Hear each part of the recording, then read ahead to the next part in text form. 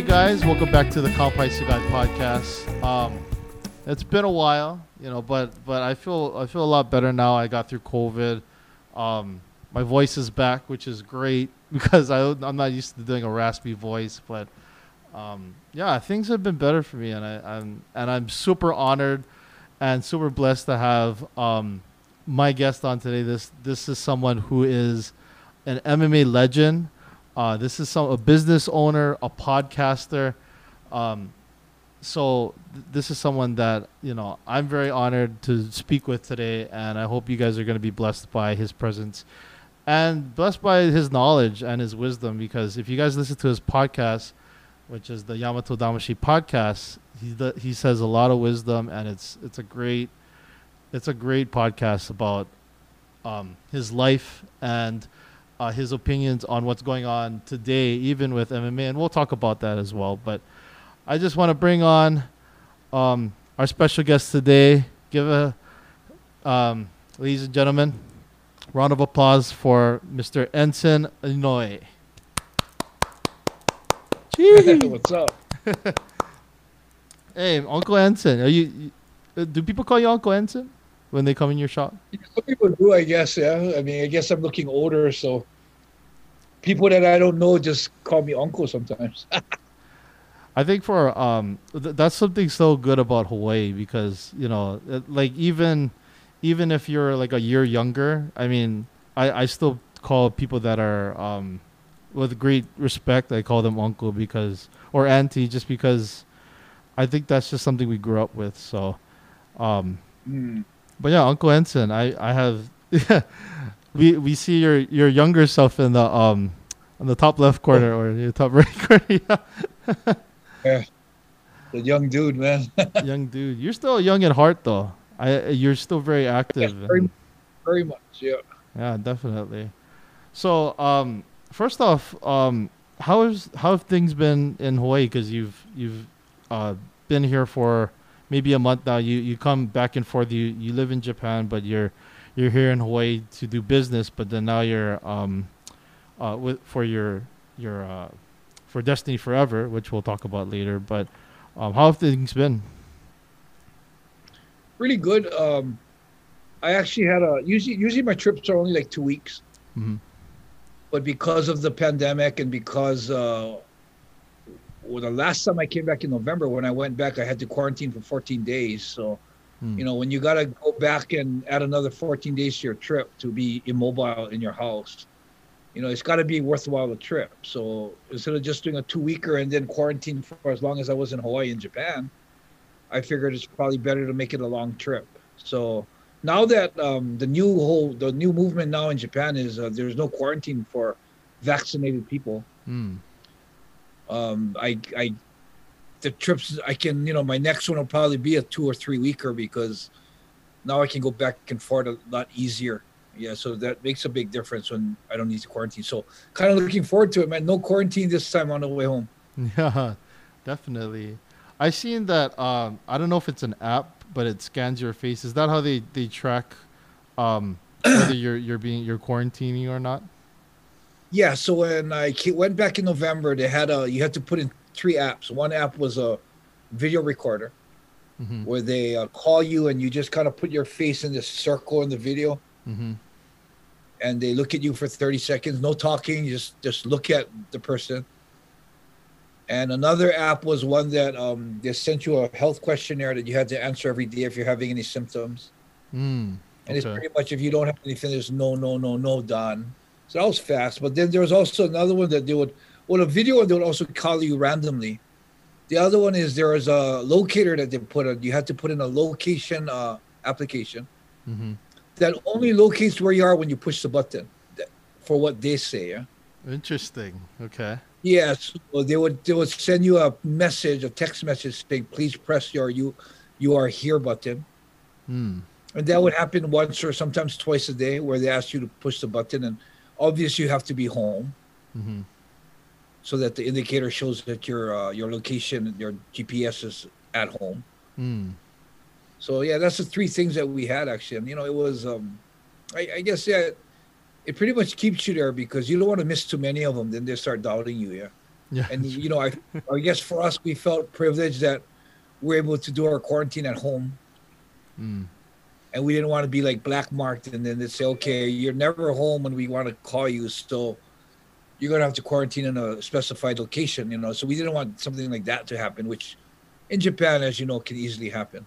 Mm. Mm-hmm. So yeah, so was very obedient with the quarantine, and this time no quarantine. So looking Yeah, forward to that. that's good. Starting my life in Japan the day I get back instead of waiting 2 weeks. 2 weeks is a long time. Mm. Mm-hmm. Yeah, when I had COVID, waiting for 2 weeks being at home, it went by fast, but it was also I don't know, it felt longer just because of the sickness to go through it and um, to get Yeah. better. I think the chills was okay because I had chills. The problem was the sore throat. I had this real sore throat where um, it was hard to swallow or Oh, even to drink water. It was hard to drink water for oh, I hate that. Oh, couple days. So it was, yeah, it would burn. So when I drank water, it would burn, and then, um, ooh. yeah, it sucked. It was super shitty. So, but so what happened was I got sick.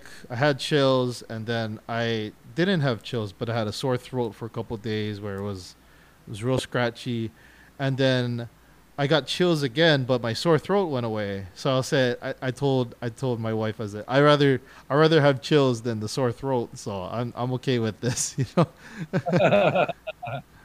And the whole time after that was, I felt pretty good. I was just getting better slowly. I lost my voice, which is kind of why had to put my podcast on hold because it was uh, it's hard to do a podcast if people can't hear you. So unless Yeah, yeah. That would make it a little difficult. yeah, I could do an ASMR. Maybe I'll do an ASMR podcast. Just maybe eating fried chicken or something and see if people like that. Yeah, I Um, bet. But I'm glad you got over it without any like, lingering health complications, which some people have. Yeah, mm-hmm. Yeah, it's good, good. yeah, for me, like during COVID right now, I take it precautionary. I'm not as like over cautionary as some people where they gotta sanitize everything. I mean, they gotta sanitize every time they come in and go out. But um, I'm to the point where I'm comfortable if I get it or I don't get it, but I don't want to be able to. I don't want to be that person to get it. You know what I mean? Or I don't want to be that person to spread it, even if I was asymptomatic or not. So, um, so I'm like cautiously, but I'm not over cautiously handling Oh, COVID. I see. Yeah. So yeah, it's been good. So for people that don't know, you did move to Japan. Was it about 31 years ago? Was it 30? Yeah, 31 years ago, man. Unbelievable. Unbelievable. Um, let's talk about Hawaii for a bit, because I don't know if some people know, but you used to play racquetball. This is kind of how you started with your MMA career. You actually you did karate at first, and then you went to which you didn't like. But I kind of want to ask, what is one thing you miss about Hawaii, versus Japan right now? Well, my big thing was the beaches. Mm. I would jump in, like even today till today when I in the morning I wake up, I do a little workout. Because my knees are bad now, I kind of walk the beach, no running anymore, and then swim to the reef. So my whole daily routine in the morning is to get in the water. And Mm. of course I can't, because of my age and my shoulders and all the injuries that I have, I can't do what I used to do. I can't do the surfing. I can't do the diving. I don't have the equipment anymore. But I mean, for something about, I guess, being an island boy and getting in the water is something that's real huge. Mm-hmm. And I get refreshed. I feel good when I jump in the water. I jumped in the water today. Going to jump in the water tomorrow. Every day I pretty much jump in the water. And you Mm. know how it is. The mesh shorts that dry fast. Hang them on the rear view mirror and then the side mirror on the Mm-hmm. car. Dry. My pants are hanging on my mirror right now, drying up. So you know, Hawaii. I love Hawaii. That's the biggest thing I miss about Hawaii is the beaches, man. Mm. Mm-hmm. What about the community now? Like, what changes have you seen um, back in your day when you were living here versus now? One is real stands out a lot is the homeless people. Mm, We've never had so much homeless back in when I was younger. mm, And the crime's ridiculous. I mean, it bothers me a lot about considering Hawaii my home, and then there's so much crime, and people that are stealing and robbing and doing making this not a safe place anymore. mm, So it's real frustrating for me. I mean, that's one of the big changes I've seen, and I have a hard time with it when I come home. I see, you know, the chronic people out on the street. They want another fix, so they're trying to get money any way they want. So it's just it's a real unfortunate thing that noticed since I got home. It's really disturbing and kind of sad to see the islands turning like that. mm. For Japan, is there a lot more crime that's maybe not said, or is it kind of consistent? I mean, the culture there, is it pretty consistent? No, it's kind of consistent. Okay. Japan does have its crime, it does have its crime, but with the reputation it has, where it's pretty safe, that's pretty accurate. Mm, I mean, like we always talk about it, like you lose your wallet in Japan, 99% of the chances you're getting everything back, everything in it. mm, You forget your cell phone on the in the say in the train station, 99% chance someone's going to turn it in, you're going to get your phone back. mm, And I've had 100% rate at that. I mean, I'm saying 99 because there's always going to be someone that is not going to return it. mm. Even you still see today in Japan, you see people going to 7-Eleven in their cars and leaving their cars running in the parking lot. Wow, Oh, they should. that's Yeah, so that kind of stuff still goes on, and I don't think it's underplayed or overplayed. I think Japan's primarily a very very safe country, mm, and with the movement of the way Hawaii's going, moving with the way the whole world is going, man, I can't think of a better place to be as far as safety in mm, Japan. If I had my choice and I was a millionaire, I would love to, fly my parents up here and have them, you know, finish off their golden years here in Hawaii, man. Here in Japan, Hawaii's a beautiful place, but I mean, just the crime and, being so far away from them just worries me. mm. Yeah, I agree. For I always hear stories about Japan being super safe and people very accommodating, which is amazing. You see it in videos, and then actually that's actually how they are. How accommodating they are and how nice, and they keep consistent, which is really good. So that's and I agree with Hawaii. I mean, back in when I was going to high school and stuff, I mean, we didn't see much crime because it was safe to walk to like Zippies at 2 a.m. in the morning. And I lived in Kailua. I'm a Windward boy my whole life, literally. But um, I remember I used to live at Ulupaina Street, which is kind of off of Oniawa Street, and to get to Zippy's is probably a good 50-minute walk, I think, if you're walking kind of slow, but it's a good 15-minute walk.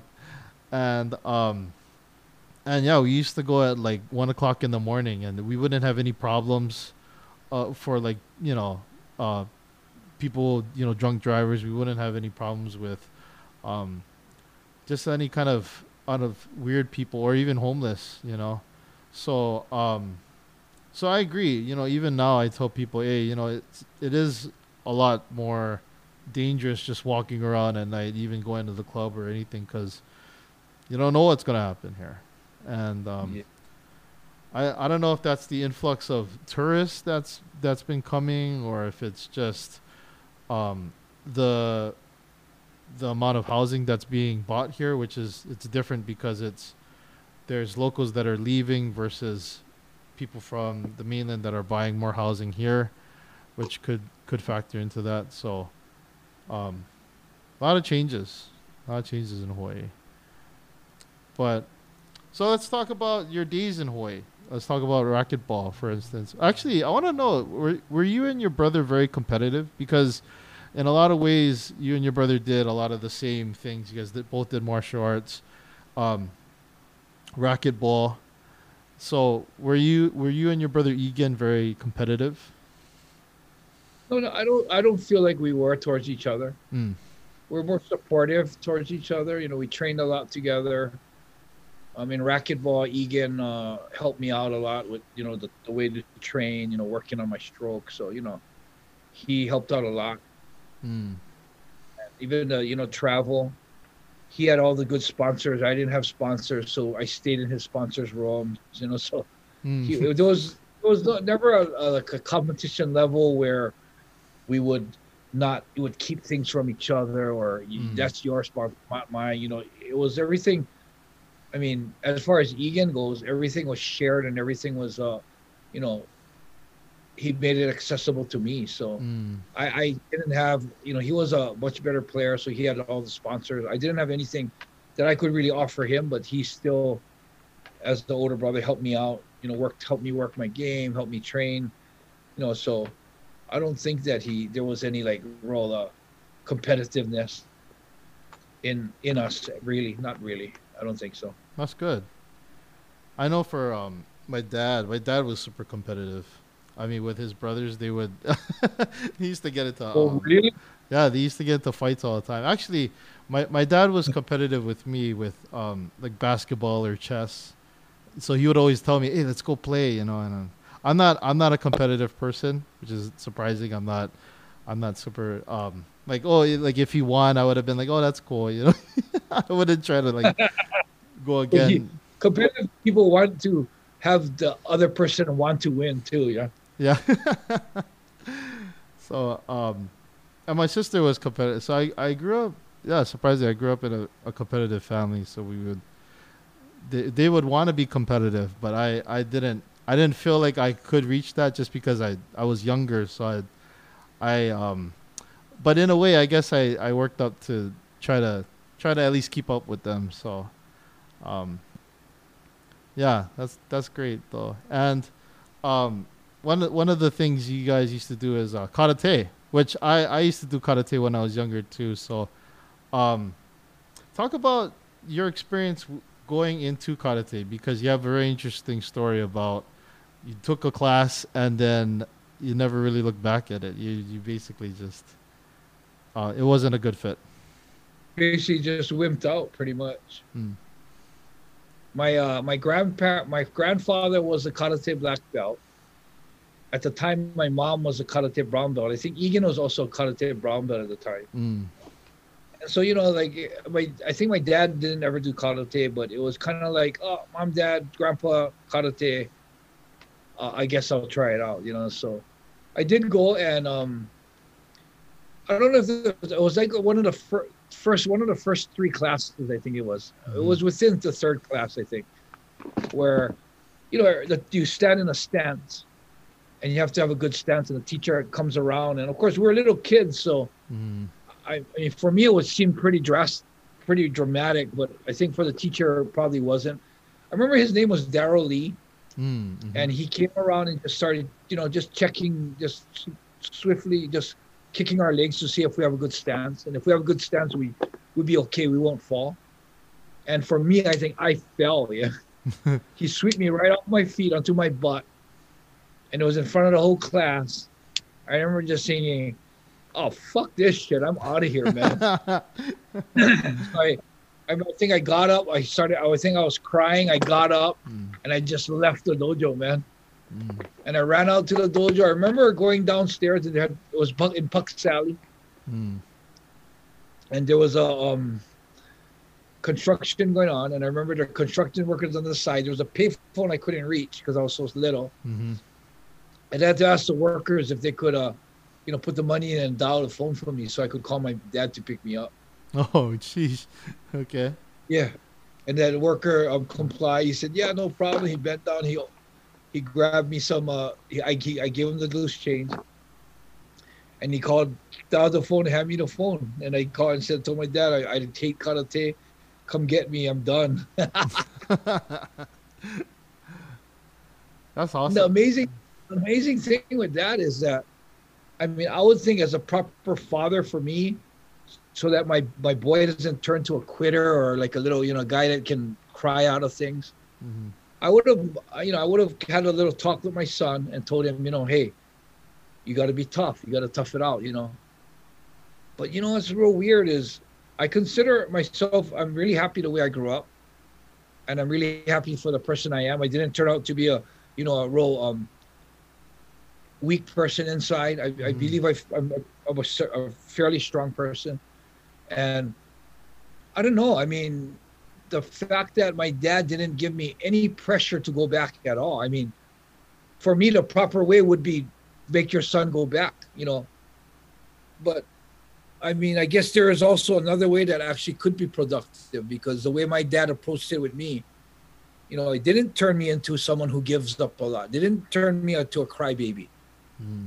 I don't remember if he gave me any side talks on the side, but however he did it, I really like what he did, because I really am proud of who I am today. And I guess sometimes, it made me think about it, and hopefully make some other people think about it, that maybe the hard love isn't always the best way to do it for kids. So nowadays, maybe, Mm. just showing compassion and understanding sometimes is the way to do it. I don't know. I mean, it worked for me. So, Hmm.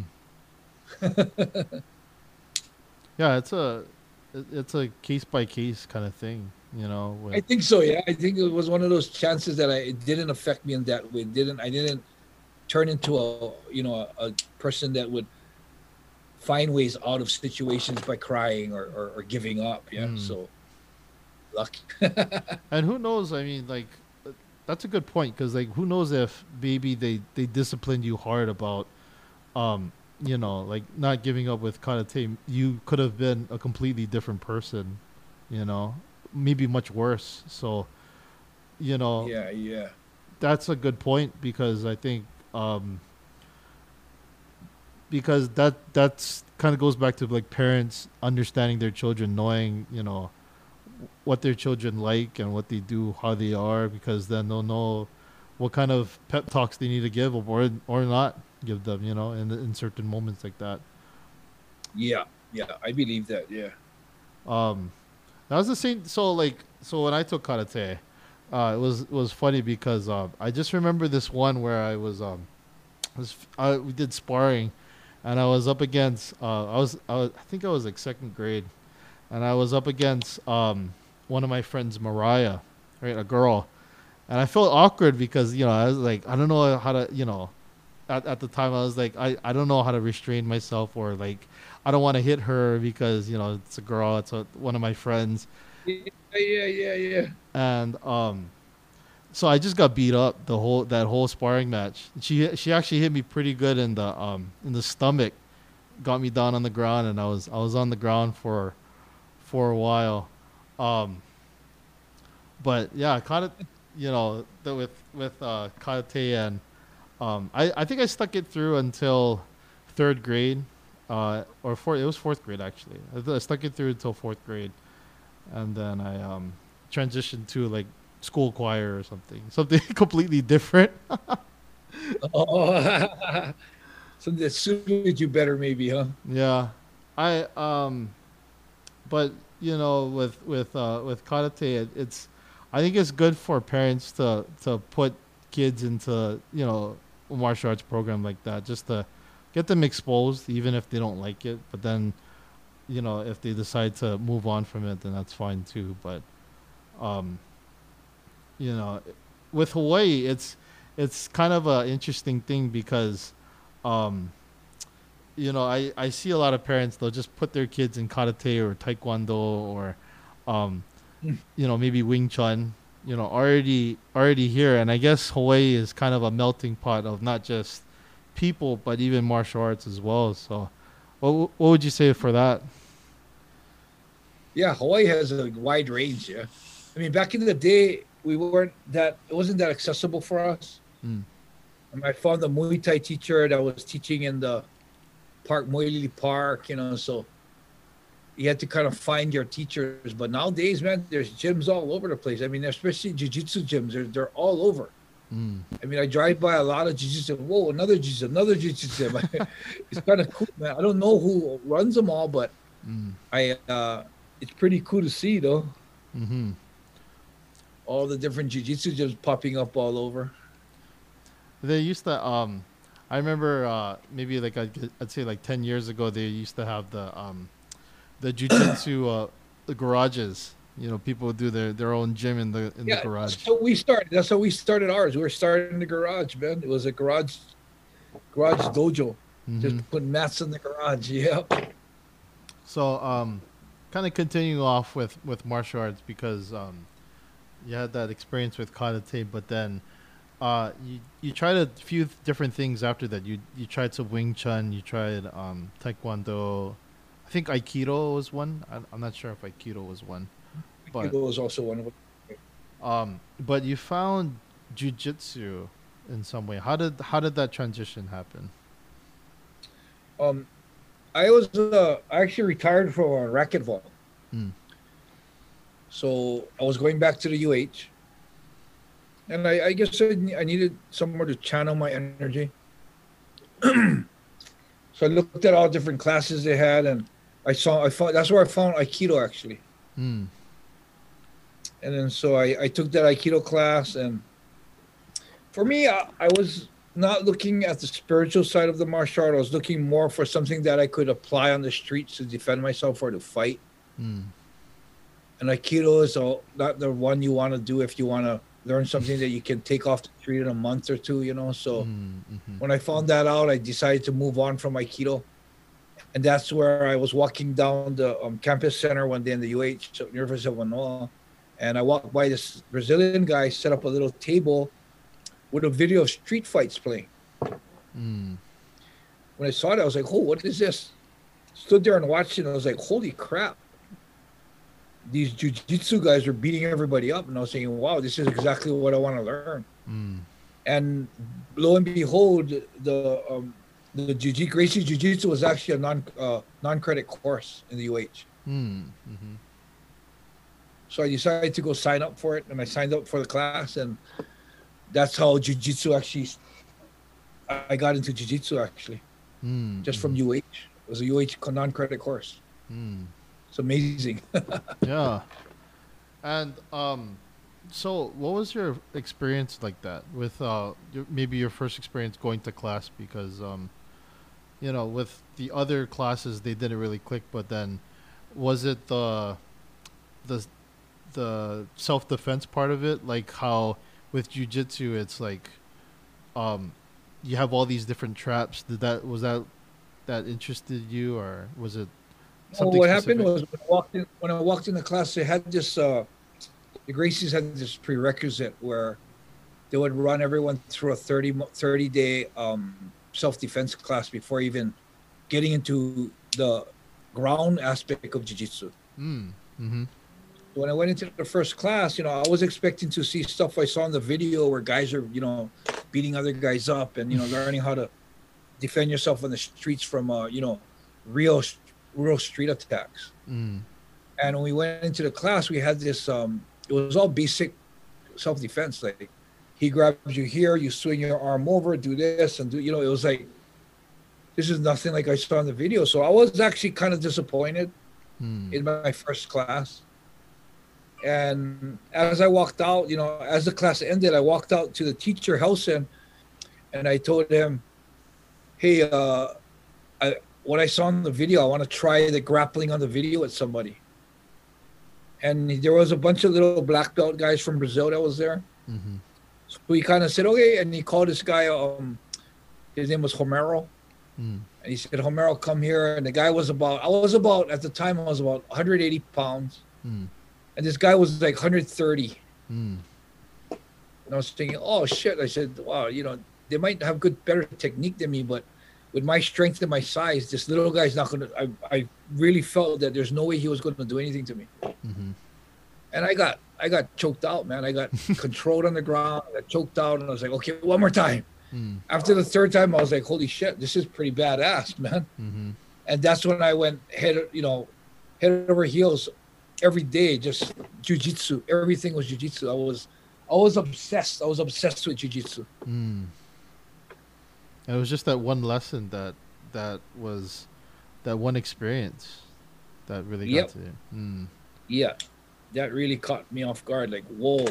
And I really thought that at the time. I really thought that I was a good street fighter. I could fight, and I learned in that one day that I really knew shit about fighting on the street. Mm. It was a big wake up call for me. Mm. Was that a frequent thing? Because you talk about street fighting as in it's maybe it was something that was a big part in Hawaii that happened to you. Yeah, I mean, back in the day, especially being Japanese, being a smaller Japanese guy, the Hawaiians want to take your lunch money. Mm. I've had big incidents in Stevenson Intermediate School Mm. as we merged from Manoa to the intermediate school, it's you go to intermediate school as Stevenson and then go to Roosevelt in my district. Mm. So you're mixing in with Paoa and Papakalea, all the guys in there. So you got this small little, American Japanese community merging with the Samoans and the Hawaiians. Mm-hmm.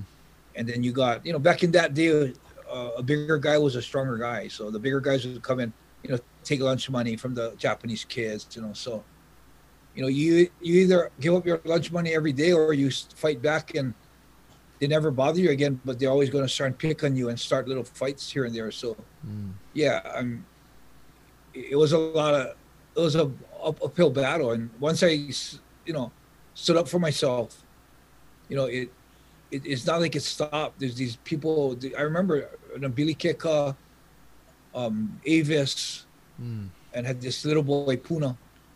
I mean, those three people just terrorized me every day.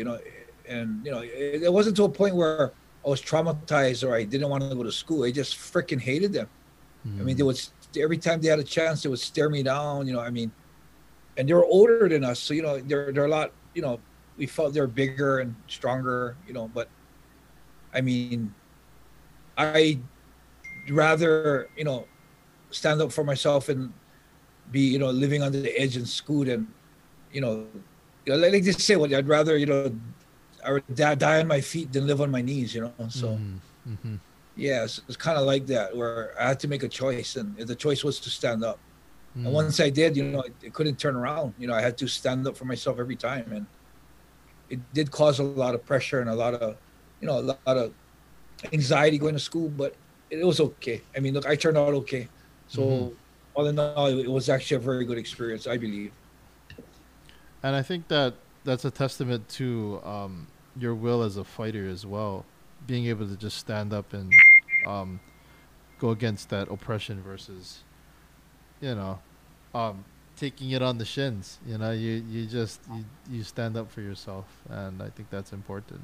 Same thing with like junior high. I think even for me, junior high, I got into a few fights too. So um, I don't know if it's just because there's so many people that are coming to one place that um, you get that kind of thing at junior high, but I think a lot of my friends would say the same thing. It's just something about I went to Kailua Intermediate, so um, yeah, same thing would be. I wouldn't have the same kind of issues where I had someone staring me down every day, but Yeah, yeah. you know, there was one instance I remember.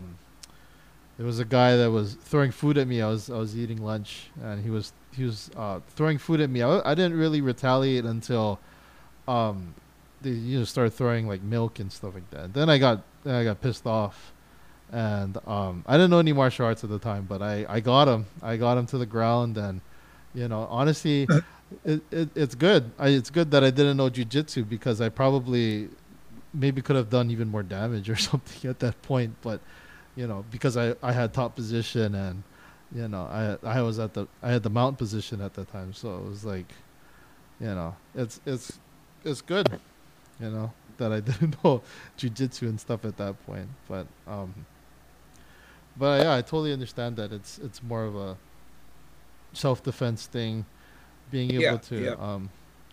and then the art of it too.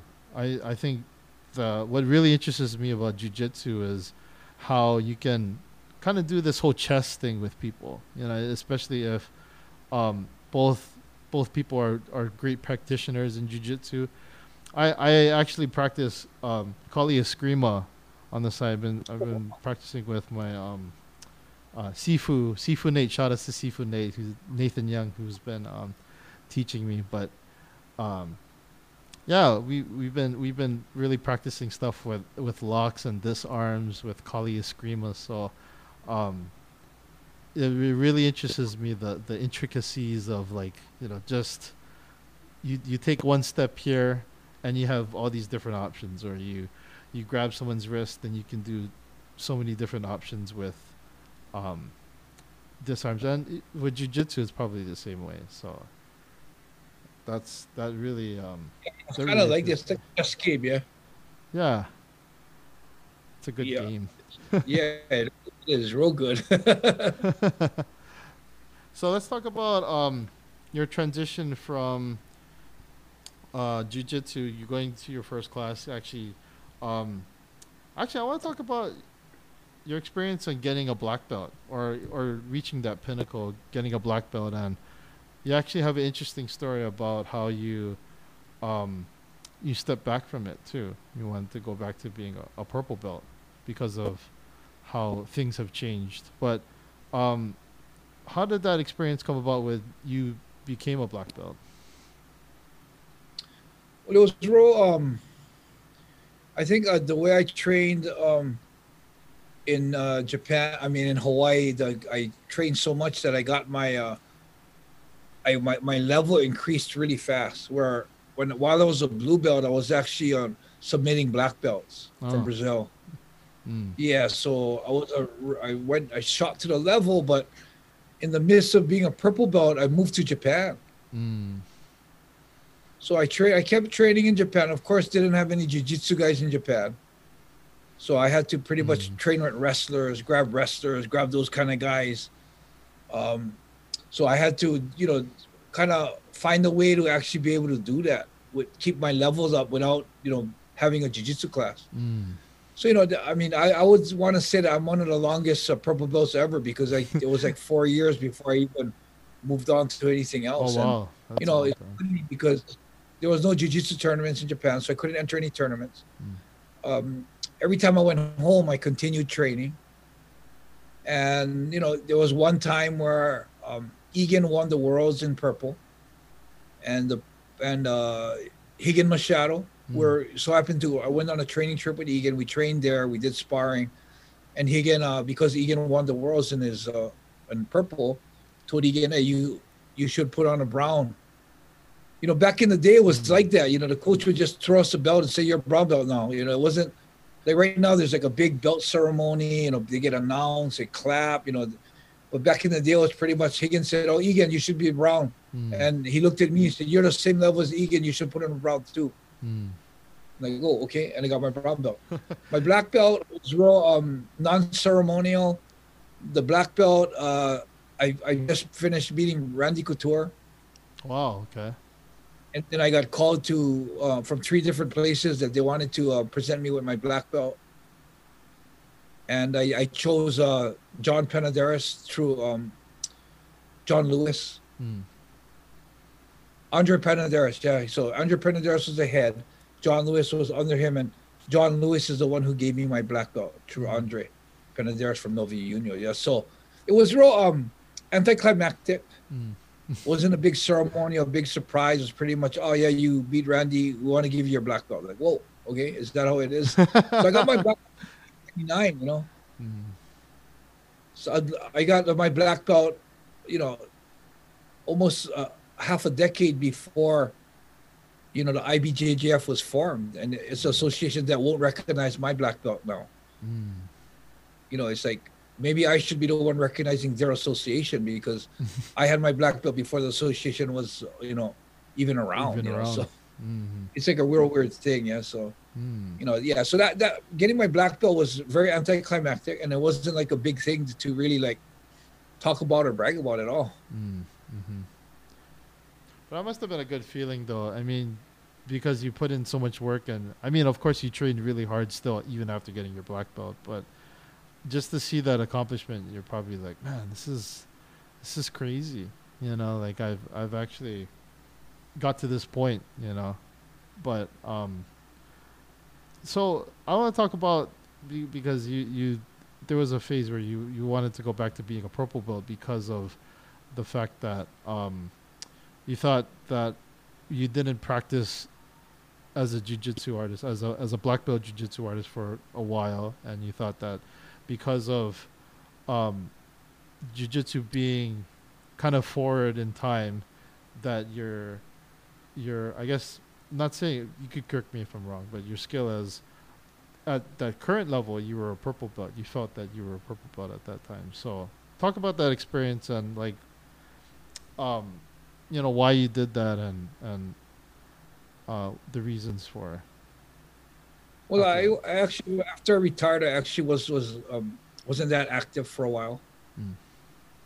So even when I was fighting, I went more towards MMA than jiu-jitsu. I did still spar in the gi, but not like I should.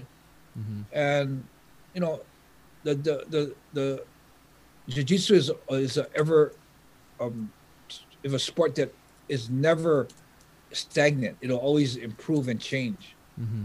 So the 10 years that I was actually pretty much off the mats, the sport did a real big change. Mm.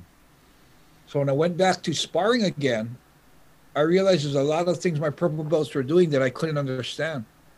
Mm. And I had this theory on, like if you're like a cell phone expert and you know everything about those old flip school phones, Mm-hmm. know how to use all that, and then you leave the business for 10 years. And when you come back, all of a sudden there's these there's iPhones, like you can go on the internet with them. It's like, Mm-hmm. I'm a expert in the flip phones, but what the hell is this? So I kind of looked at it in that sense, that I felt like I couldn't consider myself a jiu-jitsu black belt anymore, because I didn't, I had to relearn everything. Mm-hmm. And I just felt it was like a personal journey for myself, that, I wanted to put myself back, demote myself to the level I think I am in the current jiu-jitsu, and, learn it back Mm-hmm. and go on another journey getting the black belt. But, it was taken good and bad from many people. Mm-hmm. A lot of people praised me for it, called it, great humility. Some people considered it some other people are saying that I'm trying to grab attention, which was it wasn't even in my head. I wanted to get attention from people. And then some are really pissed off. And what I noticed, the ones that were really pissed off were the ones that are the old school guys that don't train anymore. Mm-hmm. And almost, I think they personally felt like I was actually challenging them, that you guys should get on the mat, so you guys can't be a real black belt.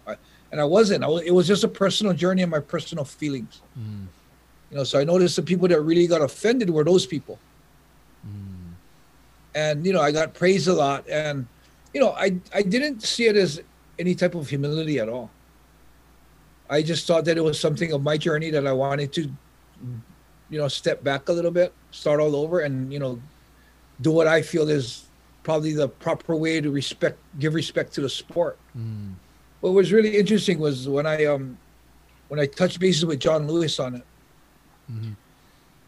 When he told me, Ensign, you can do whatever you want, but I don't agree with what you're doing. And I was like, wow, what do you mean you don't agree? Mm. And he said, Ensign, a jiu-jitsu black belt isn't like a cell phone expert.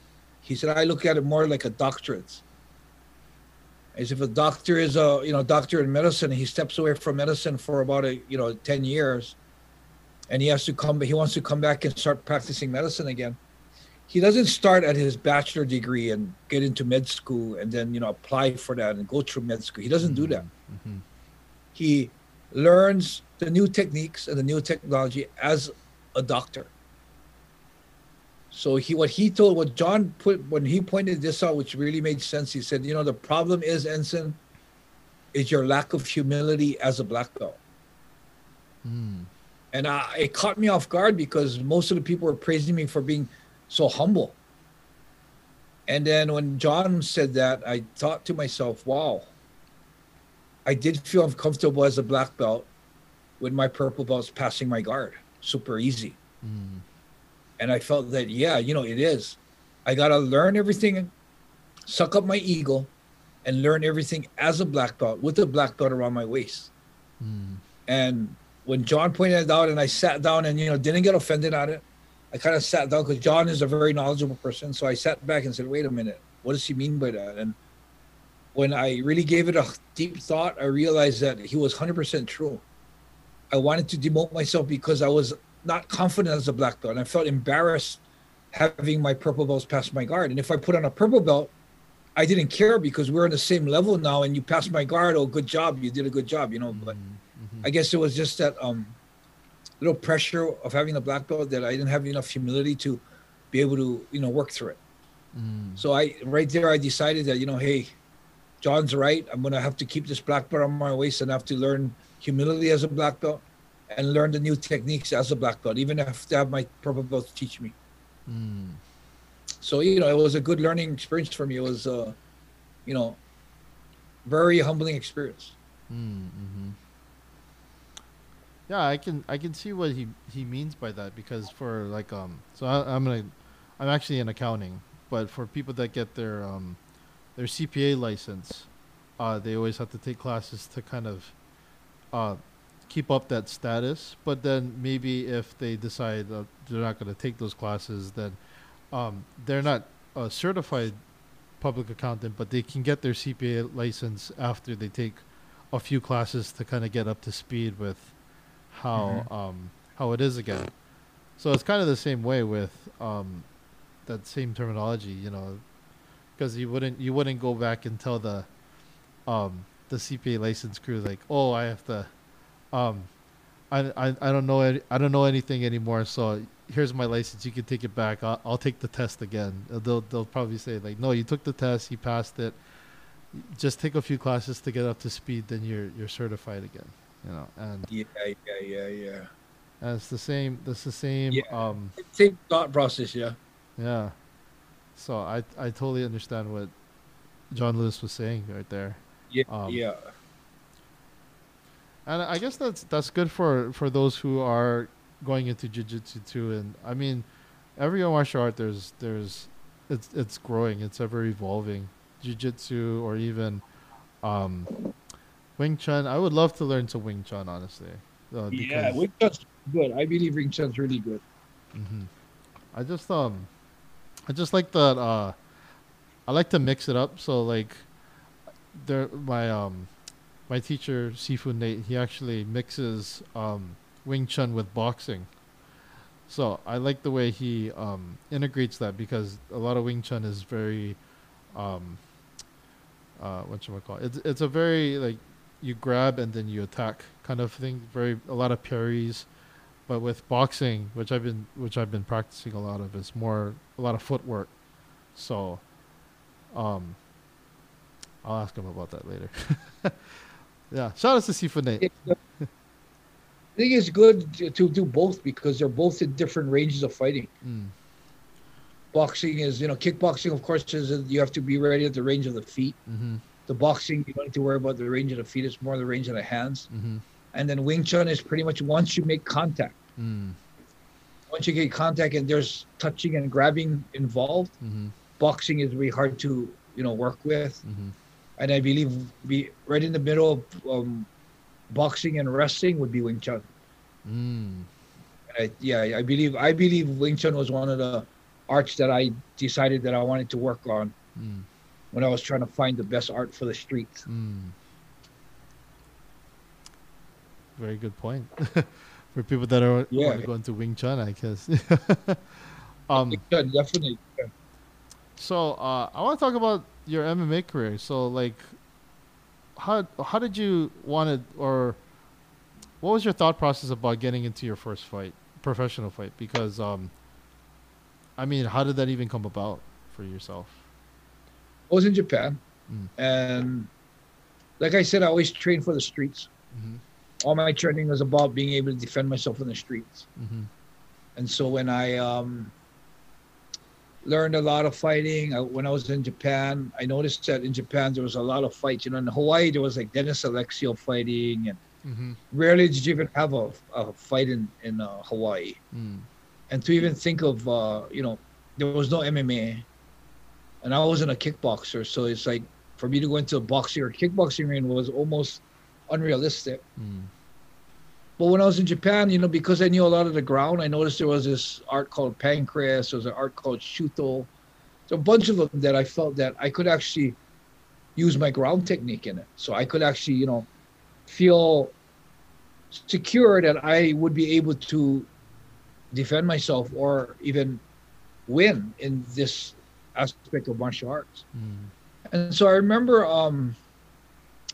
my big thing in sports was controlling my anxiety. And I noticed that whenever I played racquetball, I could never be practice ensign in the tournament court because of the nerves and the jitters and not being able to control my emotions.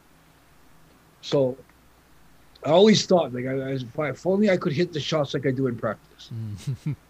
That's everyone's dream. Yeah, you go to the batting cage, you can hit the balls, solid line drives, and when you get into the game, you can't hit the ball. You're popping it up. So, for me, it was about on this big mission about controlling my nerves, my emotions, and I felt racquetball. I never got to the level that Egan was at, but I got to a level where I felt almost close to the practice ensign was the tournament ensign. So I kind of felt like I was able to control my nerves and emotions to a certain degree that was enough to be able to, be the person that I actually know, not be in the court and say, whose feet are these? Whose racket is this? I feel good, Mm-hmm.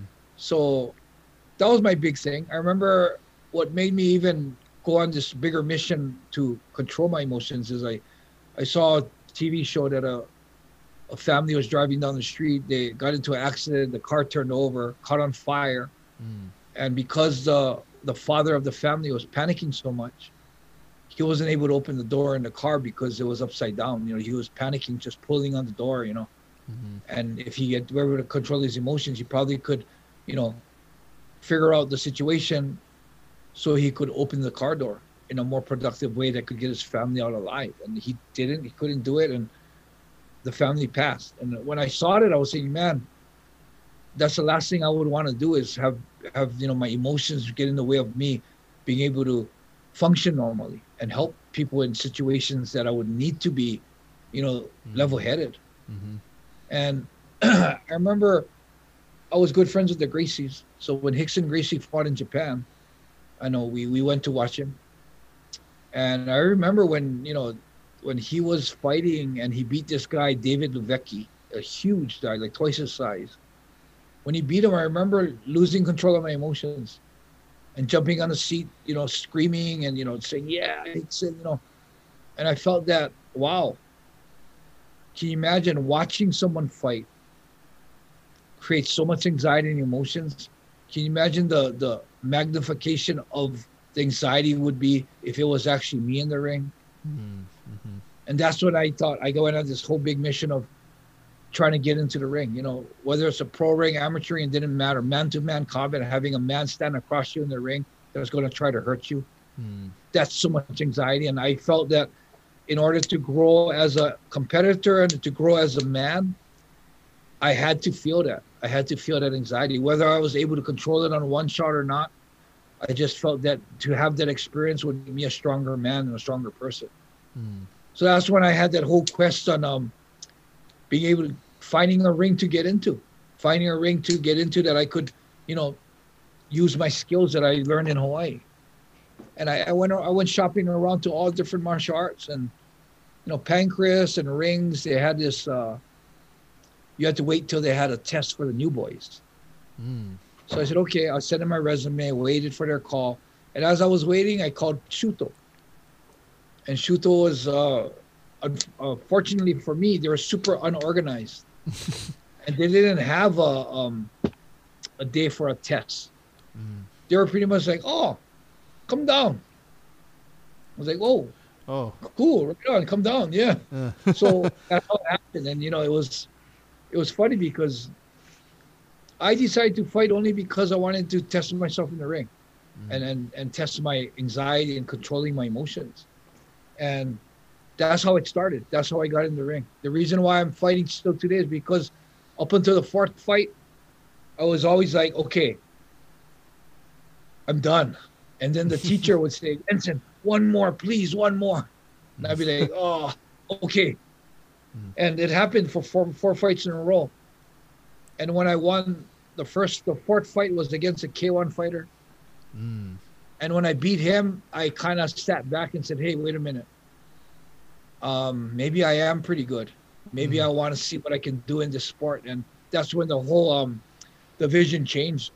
The whole vision changed from trying it out to seeing what I can do in the world on this sport. Because I felt like, wow, I think I'm pretty good, you know. Yeah, definitely.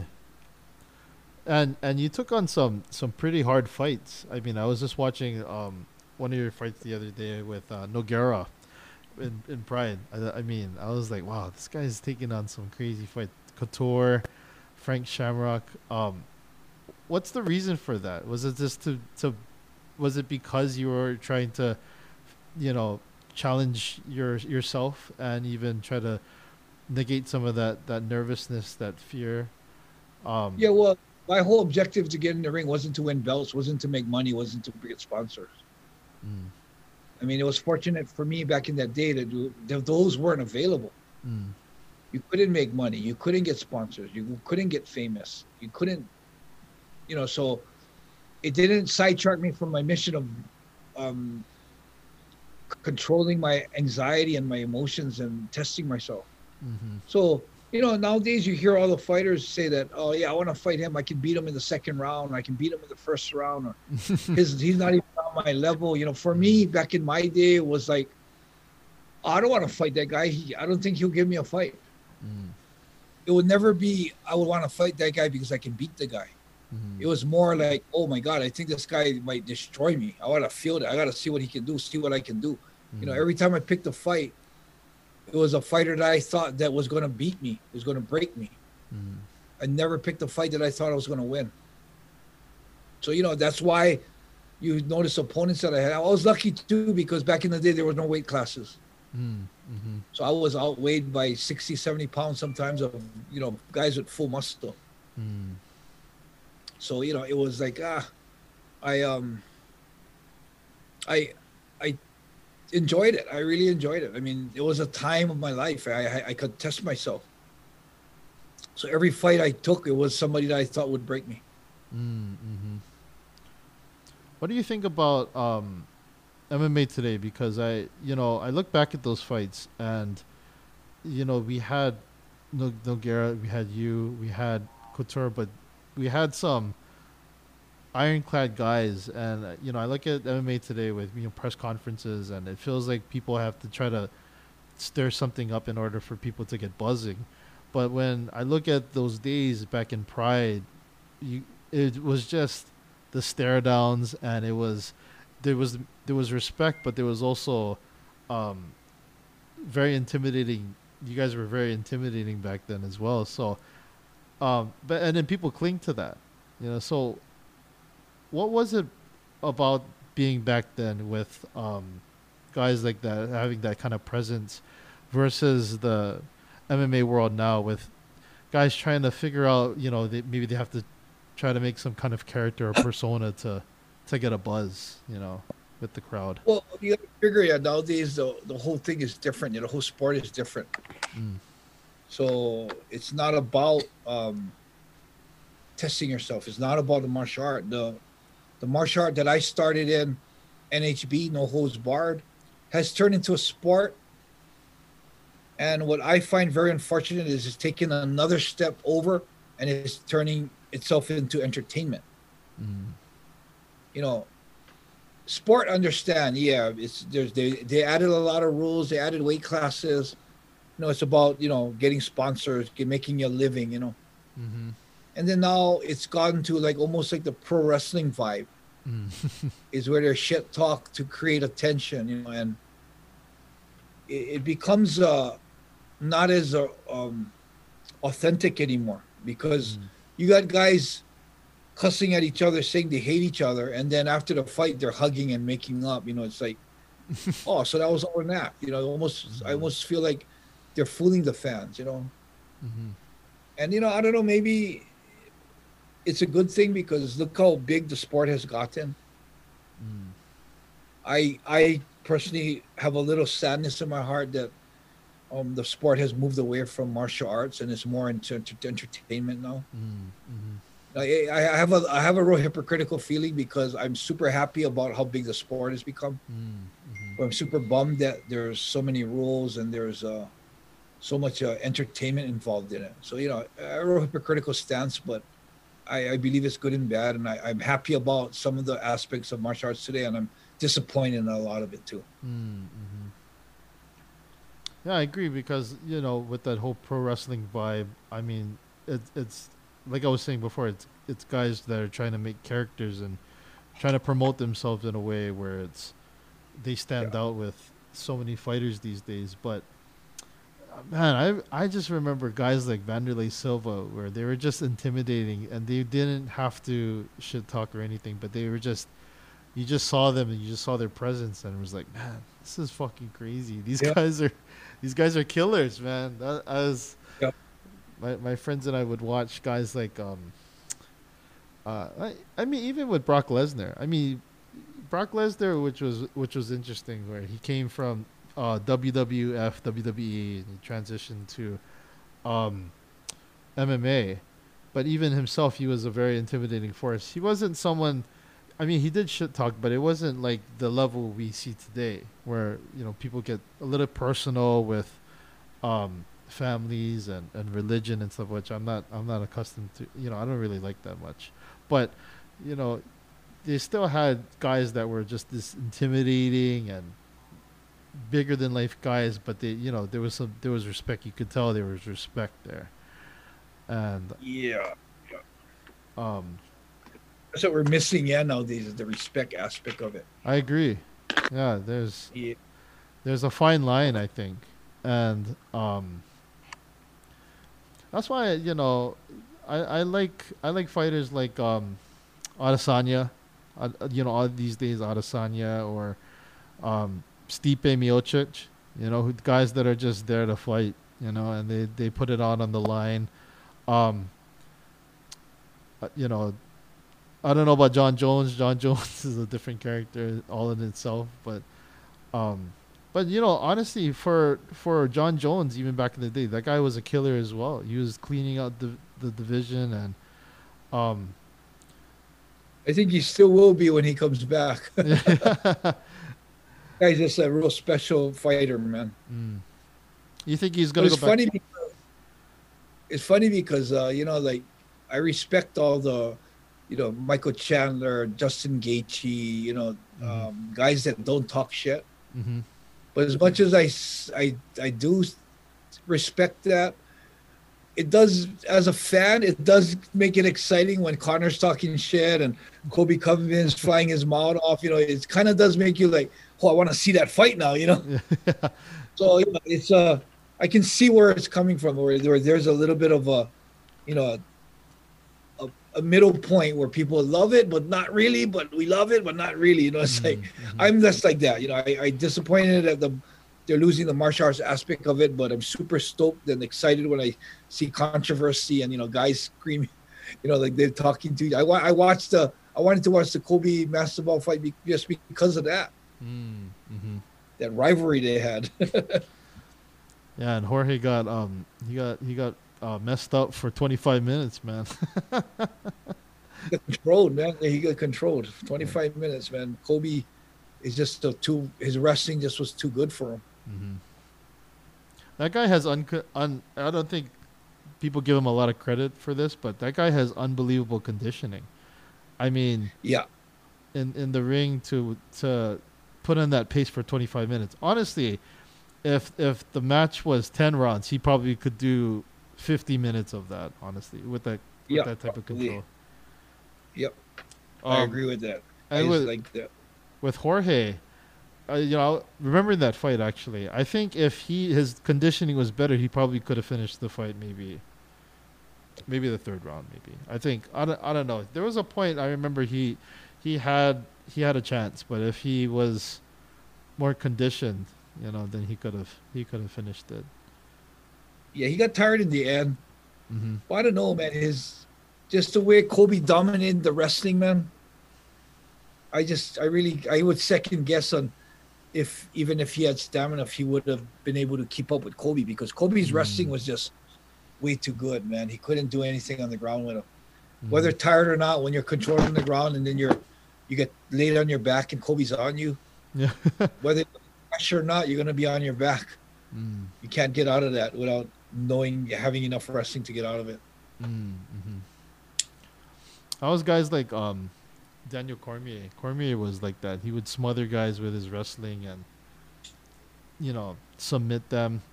I still remember that one fight where it was Uzdemir Cormier, and he got him in the crucifix, and he finished the fight that way. And I was like, wow, that was crazy because I thought Volkan Uzdemir was this killer with some really good striking, and I thought he could probably put more pace with the fight, but Cormier just took the wrestling and took him down and finished it up. So His wrestling pretty much took over. Yeah, wrestling. The people don't understand it. Wrestling is so important to MMA because it's the middle ground. mm, You can decide with good wrestling. You can decide whether it stays standing or if it goes to the ground. If you're uncomfortable standing, you take it down. If you feel good standing and you feel like he has a better ground game, you keep it on the feet. So wrestling, you're with good wrestling, you're able to control that point, which mm, is super huge. mm-hmm. Yeah, good wrestling is a huge part, and then actually that's a good point because guys like Chandler and Gaethje, who are people know them for their striking, they actually are very good in wrestling as well, and they use it to defend themselves Top from the top takedown. class wrestlers, yeah. Yeah. So, and guys like Chuck Liddell. People forget Liddell was also a wrestler as well, but he Yeah, uses it to he's a good defend the wrestler. takedown. Peter Ortiz, yeah, they're all good. A lot of the top guys, Mark Coleman, a lot of Hmm. good guys are good wrestlers. Wrestlers are a good catalyst to have for MMA, 100%. Mm. So I want to transition a little bit to your post career because you actually are a trainer now. You're coaching somebody as well. You're coaching Tsuyoshi Sudario, and I want to talk about how you guys met, how you guys got connected. So how did that come Yeah. about? I got a call from Saleh Tisanoy, Mm. Konishiki, Mm-hmm. and he called me and said, "Hey, Ensign, there's this young sumo boy that is retiring or is getting kicked out of the sumo stable, and would you mind working with him?" And Saleh has helped me out a lot in Japan. Always been there when I need him. So when he asked me that, it was a no-brainer. Yeah, of course, I'll train him. When does he fight? And he told me he fights in about a month. I'm like, whoa, he's gonna fight in a month? I'm like, oh, I don't recommend him fighting. I don't think he'll be ready in a Mm. month. He said, well, yeah, he wants to fight in a month. So how about can you take a look at him? So had him come over to the house. Big boy, Mm. big sumo guy, lost 100 pounds to fight. Real serious about it. Real athletic, so he picks stuff up really fast. Mm. So when I first trained him, I said, "Wow, this guy picks up really fast." But I still think a month is too early for him to fight. Mm-hmm. He insisted he wanted to fight in a month, so I just told him, "Well, if that's the case, we're gonna have to do this day and night." Mm. So what happened was he ended up. He used to live in Yokohama, which is a little further away from me, which I'm in Saitama. Mm. So what he did was he moved. He moved into my room. He moved in. I Oh. had an empty room in the house. He moved in for that month, so we could train the day and night. And um, he did really well. He won. And after the fight, he asked me if I could continue to be his coach, which I didn't expect and I didn't plan to do because coaching someone takes a lot of time and a lot of work. Mm-hmm. And he wanted me to coach him, so it was like, okay, let's do it. And that's how it pretty much came about. Is he didn't want to train anywhere else after that. Mm. So as a trainer now, as a coach now, how's your experience from your MMA career, bringing it into your coaching career now? What's the differences that you've seen, and maybe lessons you've learned? Well, I think a lot of the sport has changed. So of course, you have to adjust to the day and age now. Back in the day when we used to train, it was about just pushing through the pain, grinding it out. You hurt the next day. Don't rest. Mm. Keep pushing yourself. That kind of stuff. I'm learning that that's not usually the best way to do things. Mm. Yeah, the sport has made a lot of changes. And it's more sporty. So my mental aspect in the fight, I don't feel like I can actually train a fighter in that sense because it's a different day and age. So there's a lot of adjustments. Mm. And there's a lot of things that I need to learn too about the sport that has changed. But yeah, it's all in all, it's a real good experience so far, and having a good time. Mm-hmm. How is it training someone who's maybe their mentality is a little different because, like I was saying, a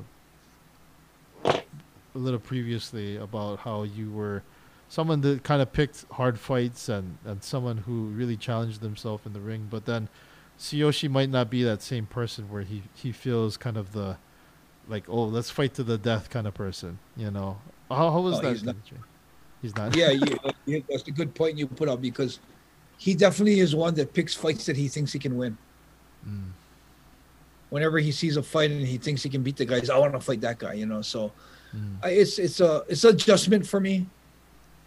The mind frame, the way you're thinking, the mindset is a little different, and it's not good or bad. But I do have to acknowledge that there is a different mindset in the whole thing, and I have to learn that that I gotta adjust to it too. So I'm learning to adjust to it. I think I'm doing pretty good. And seeing on Instagram, I mean, you guys look like you guys are having a good time too.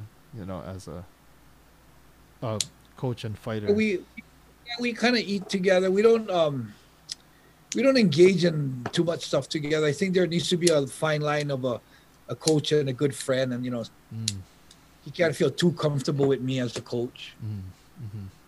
So there are things we do. We eat together, but there are other things that we do keep separated. We don't spend all the time together. So it is a controlled. It has to be a controlled relationship.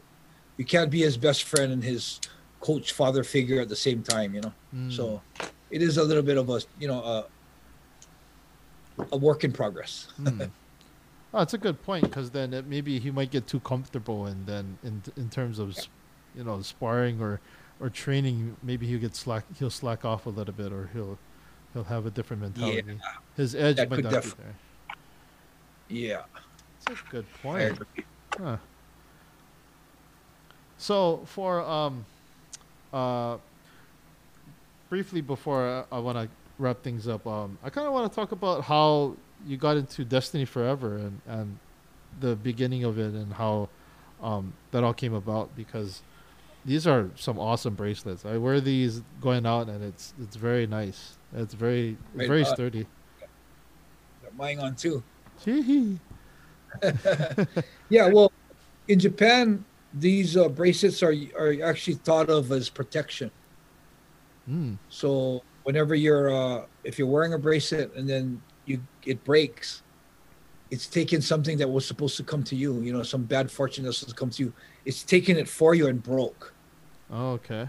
And I'm not that superstitious, but it was kind of like, oh, that's cool. Whether it's true or not, that's cool. I love the bracelet. The bracelet itself is just cool to have on.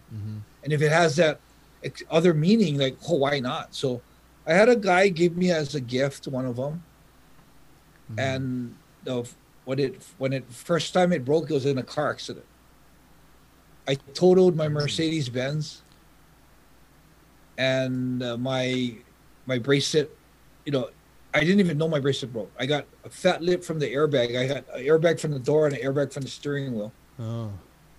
Shoot out into my face, and then the car was totaled. We couldn't find the left front wheel. It flew somewhere into a wall. I was on the highway and my tires started hydrofoiling. Wow. And it finally grabbed it, shot me right into a wall. And I walked away from it. The next day after they towed my car, I noticed that I'm missing my bracelet.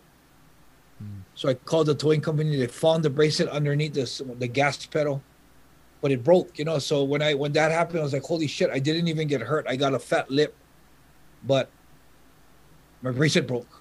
So like, oh my god! So ever since then, I always wanted to have one on, and as I felt it was protecting me, I wanted whenever I had on my 39th birthday party, I decided that instead of getting presents from my guests, I'm going to give them presents. So, of course, the people that I invited to my birthday party was people that I really considered important people in my life. So I decided to buy them bracelets on every birthday party. And what happened is one party that I had, I couldn't get in touch with the guy because he was run from the police. So he actually offered to teach me how to make them. So we met up. He taught me how to make them, and it took me like 3 hours to make one. So I was like, okay, I guess no one's getting bracelets this year, but it became a hobby. I enjoyed making it. I'm not the one that likes to do little things with my hands, but for some reason, making these bracelets, I really got attached to it. And I kept just making it. I just kept making for myself to a point where I posted on Facebook. Some people on Facebook said they wanted to get some, and I was like, oh, I don't know if I can sell this. This is like a hobby.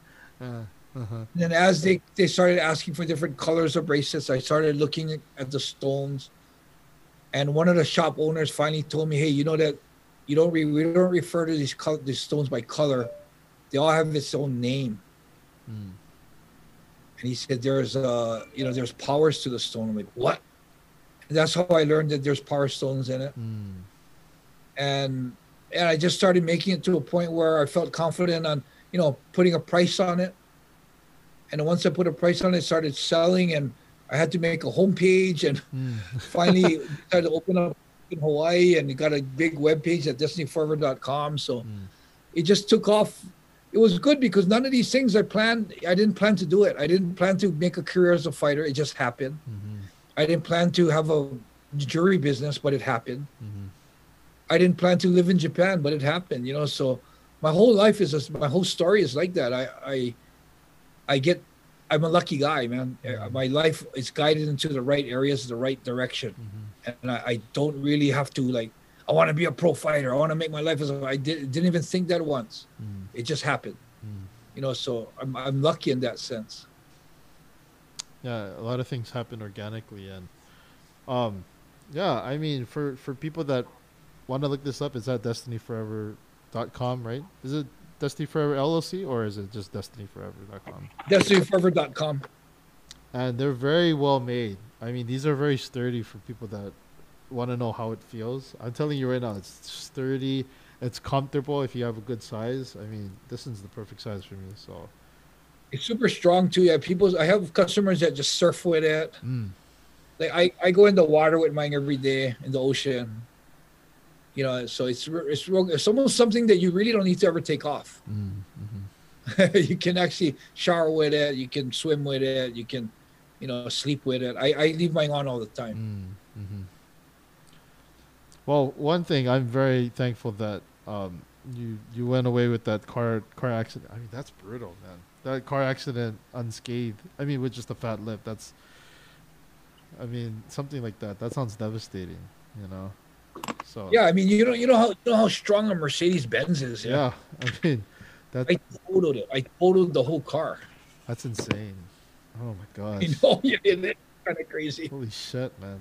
That's crazy.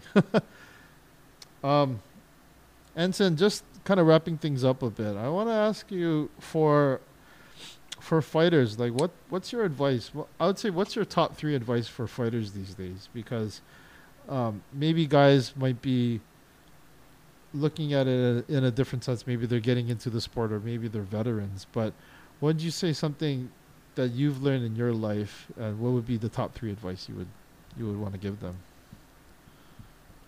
For a fighter is get a lot of mat time. One, a lot of time on the mat is super important.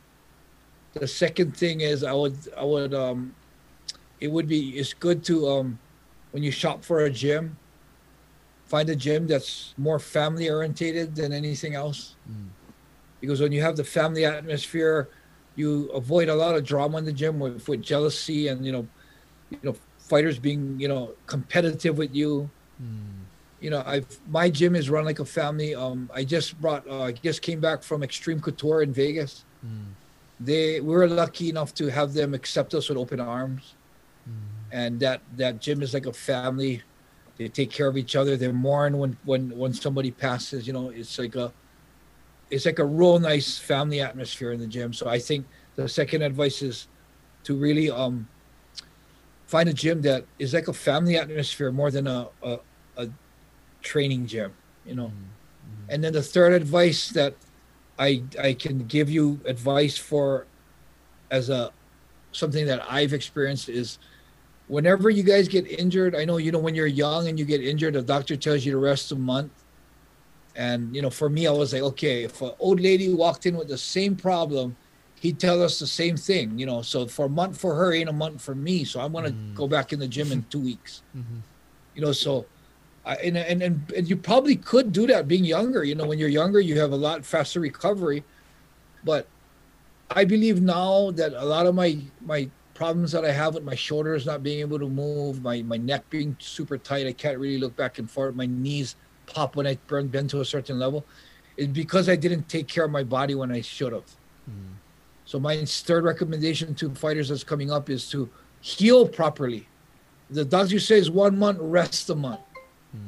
If you have a cast on, don't cut it. I cut off 3 different casts because I wanted to work out already. Holy shit. I sawed it off. Yeah, it's super hard to That's crazy. saw off those. I did. So, don't saw off any casts. Doctor says rest. Another week or another 2 weeks is going to be more helpful to your body and let it heal properly. Yeah, so that would be my 3 stages of advice.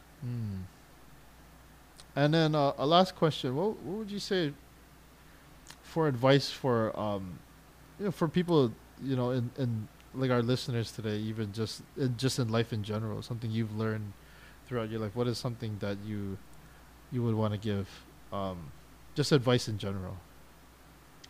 Advice in general for everyone is, no matter what you're experiencing in your life, always remember there's someone there in life that's experienced something that's worse than you, and someone that's experiencing something better. So no matter what situation you're in, remember it could be worse and it could be better. So no matter what your situation is in, and if you're feeling down about your situation, just remember that there's always someone out there that got it worse than you. So as far as being depressed about your situation, you're not. It could be worse. Just remember, it could be worse. I feel it really helped me a lot, is knowing that, hey, wait a minute, it's a shitty situation, but it could be worse, and be grateful that it's not. So that helped me a lot, and that, I think, whether people understand it or not right away, I think it's good to input it into someone's head that possibly they can start having that type of frame of mind when problems happen.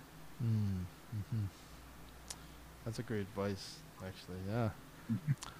Yeah. Ladies and gentlemen, just I want to say, hey, Uncle Ensign, thank you for coming on the show. I can't thank you enough for this opportunity to talk to you. Grab your drink, Kampai Sugai. You forgot to Kampai. Well, we're about to Kampai, actually. Are we? I thought we forgot about. No, we didn't Kampai yet. Yeah. I have tea, actually, but but now it's cold, so I have cold tea now. But I have warm water. But if you guys are watching at home, if you guys want to Kampai with us, yeah, let's Kampai. But so for Uncle Ensign, this is for you. This is to your future. As right now, it's bright because you're super active. You're doing a lot of things, and with your business, this is to your business. This is to you as a coach, to even Tsuyoshi, to him as a fighter, for his growth, and to everything you're doing, Ensign. Just thank you again. Kampai. Thank you, bro. Kampai. Kampai.